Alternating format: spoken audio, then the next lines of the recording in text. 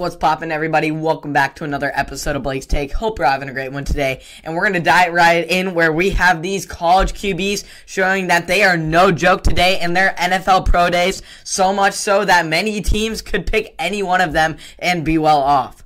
Clemson's Trevor Lawrence, BYU's Zach Wilson, Alabama's Mac Jones, North Dakota State's Trey Lance, and Ohio State's Justin Fields are among the top quarterback prospects in this 2021 NFL draft class. Their pro days tighten the competition level of these QBs more than ever, as there is lots of talents among this quarterback class.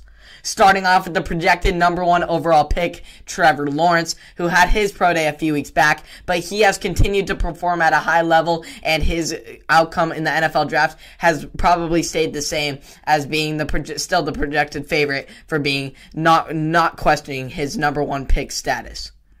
But as the rest of the field, from there, it is just a toss-up, as all of them have very similar and elite skill sets. BYU standout Zach Wilson astonished everyone, including scouts at his pro day, as he made smooth, difficult throws, including a ridiculous roll left, throw right bomb into the hands, right in the breadbasket of one of his receivers. Representatives from 31 NFL teams attended the BYU Pro Day, including Jets GM Joe Douglas, who may have a QB that can compete with Sam Darnold for that starting job in the New York Jets. With the Jets having Darnold mentioned in trade rumors, scouts have been coveting a chance to grab Wilson after the impression he made on this incredible Pro Day. Just incredible pro day by Wilson, showing he is more likely the better prospect than Justin Fields, who was projected to be the number 2 quarterback in this class. But Zach Wilson definitely in this pro day showed that he is well worth it. But now onto the guy who beat out Lawrence in the college football playoff semifinal this year, and Ohio State quarterback Justin Fields. Fields ran a 4.40. 4.4. dash time, which is the fastest by a quarterback since RG3, who has the fastest ever back in 2012. Teams know about Fields' athleticism, but now they were really looking to see how his wide range of capabilities, as he showed off his arm with big-time throws that raised some scouts' eyebrows. The 49ers, who traded up to get the 3rd pick in the NFL draft, opted to attend Mac Jones' pro day instead of Fields. Yet, when they arrived in Tuscaloosa, they arrived for a disappointing performance, as Jones misfired and overthrew on multiple throws. You could see the disappointment in some of the scouts' faces, including Bill Belichick and Kyle Shanahan himself.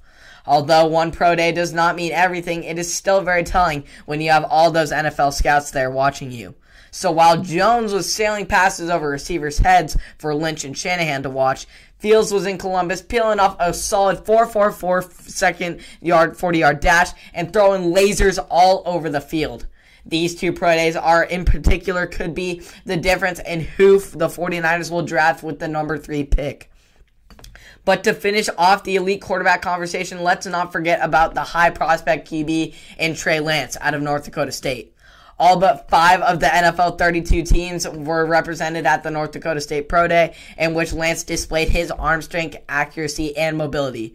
Because teams told Lance's camp that they were more interested in watching him throw, Lance decided not to run the 40-yard dash, following a recent trend in first-round quarterbacks and probably speedy quarterbacks in Lamar Jackson and Kyler Murray, who they did not question, of course, about their 40 and their speed, because they were already incredibly shown on the field.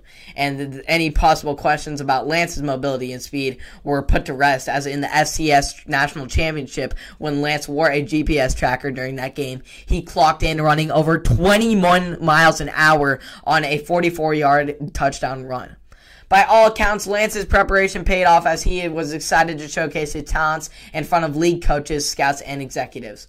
So the 49ers could potentially grab Lance at 3, or maybe a team like the Broncos could trade up and get him at 4. But we shall see how it turns out in less than a month from draft night. One thing I do know, though, is that these teams are going to have to make big moves if they want to get one of these quarterbacks, because they're going to be off the board quick. So much talent around. Literally, at the 49ers, they could choose between the three in Justin Fields, Mac Jones, and Trey Lance. All three of them could go to the 49ers, and it's just a matter of what Kyle Shanahan wants in his offense. Personally, I think that Trey Lance or Justin Fields is a better long-term situation for the 49ers than Mac Jones. And then especially after the pro day that Mac Jones had in front of the 49ers, it just shows that it might not be meant to be. But also the Broncos could make a move up there in the draft, but other teams as well that we're not even thinking about could make big moves to try and get these young star talents. It's going to be a wild NFL draft because these prospects are so high up there and could really change franchises' outcomes in the coming years. As far as NBA, we had the second matchup against Houston for James Harden this season, yet this time he brought a friend with him in Kyrie Irving. The Nets defense was just atrocious in the first quarter as they allowed a season-high 42 points in that first quarter, being one of the worst teams against one of the worst teams in the league in the Houston Rockets, falling behind by as much as 18 points within the first 5 minutes of the game. Oh my. Then in the second, it stayed stagnant as the Nets outscored the Rockets by just 2 in the second, which put them down 11 at the half. Just atrocious defense by the Brooklyn Nets. In the third, it took a spin as Harden left the game with a hamstring injury. Yet Irving and Blake Griffin stepped up in a big way as they pushed through on a 12-0 run to cut the deficit to just 1 going into the fourth quarter. They kept it going into the fourth as they stretched the Rockets by outscoring them by 13 to survive the scary setback in the first and get the win. The Nets now show that now that they have Kyrie back, it is very good considering the unknown nature of Harden's injury. So we shall see what comes of the Brooklyn Nets going into April. Maybe, just maybe, we could see the Big Three perform as a whole once again and the return of Kevin Durant, and hopefully Harden's injury isn't too serious. Now onto a battle of young stars who are leading their underperforming teams as the evenly matched Mavs take on the Celtics as they face it off in Boston. Luka was feasting early in the first half as he scored 24 points with a filthy step backs as he was 5 or 6 performance from beyond the arc, pushing the Mavs to a 21-point lead with his 12 20-plus point first half this season, which leads all NBA players. Luka continued to get to work in the third as the Mavs pushed their way into the fourth quarter with a dominant 17-point lead.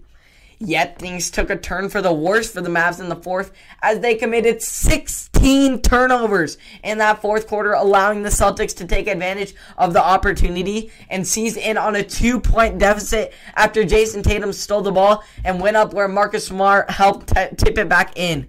Kemba then went up for a last chance 3 but missed, and Marcus Smart got fouled on the rebound attempt. Smart made the first and then rocketed one right off the backboard, which was a violation. So that was a wrap there in Boston as the Mavs get the win and sweep the Celtics in their season series. Just a close battle. It wasn't really a close game the entire time, but really true showing of the Celtics really taking advantage of the opportunity and really showing their defensive skills, but also definitely improvement needed for the Mavs trying to finish off a game, because if they do that against a more dominant team that they're not going to be ahead of as much in the game in the Western Conference, they're not going to be able to make as much of a competitive run in the playoffs. So definitely fix up some offensively finishing in the game for the Mavericks, and I don't really know where the Celtics head from here. They just got to keep pushing forward and try and get somewhere in the Eastern Conference. Now onto a game that almost didn't happen as the Utah Jazz's original charter flight out of Salt Lake City was forced to return after the plane struck a flock of birds. This caused the team's leading scorer, Donovan Mitchell, to sit out as he was shaken up, rightfully so, by the incident. But the game must go on, and that is just what we have to do. As the rest of the Jazz squad was still hot as usual, going 11 for 27 from downtown in the first half, while the Grizz only went 3 for 8 from 3. Despite the difference in three-point shooting, the Grizz dominated in the paint as usual, keeping the game within 8 at the break. Jonas Valanciunas came hot out in the third as he got smooth post moves to get buckets and tie things up 61 apiece. The Grizz then stayed in it down onto the final minute where Mike Conley hit a mid-range fadeaway jumper, stepping back from the free throw line as he put this one to rest. The Jazz get the 111-107 victory, and hopefully they have a safe flight home back to Donovan Mitchell.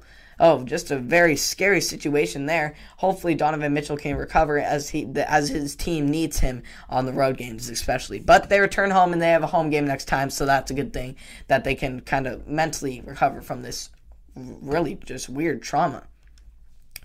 On to local sports as the Philomath Warriors volleyball team had a hard-fought battle to 5 sets with the Staten Eagles. The Warriors took the first and third set dominantly, but let their second one slip away from their fingertips as they had a 26-24 set loss in that one. The Warriors' main struggle in this game was evident, and they were not consistent from the service line, missing a whopping 15 serves. I mean, you just can't win a game without winning the serve game, but the team will keep pushing forward and make this evident adjustment at the service line. And I feel as though they will make this adjustment evident in their minds and in practice as they're going to try and fix it and really get it consistently at the service line and try and finish this season off strong and try and get these last 2 wins as they have 2 more on the schedule now that they added one at the end of the season against South Albany. Hopefully these Warriors can push through and get a couple of wins by the end of the season as we push forward into spring sports and wrap up this fall season that actually turned out quite well for the OSAA. So thank you for tuning in to another episode of Blake's Take. Hope you all enjoyed all of that on Apple Podcasts, Spotify, and or YouTube. You can catch all of it. Hope you enjoyed all the brand new local and national sports, knowing all these incredible young talent quarterbacks. They are awesome, and it's always exciting to see the new NFL draft quarterbacks, especially them. This class, they are something special in a class of their own. And lots of interesting NBA games. Hopefully Donovan Mitchell can recover, and hopefully these Philomath Warrior volleyball players can bounce back. Thank you all. Hope you all enjoyed, and I will catch you all in the next one.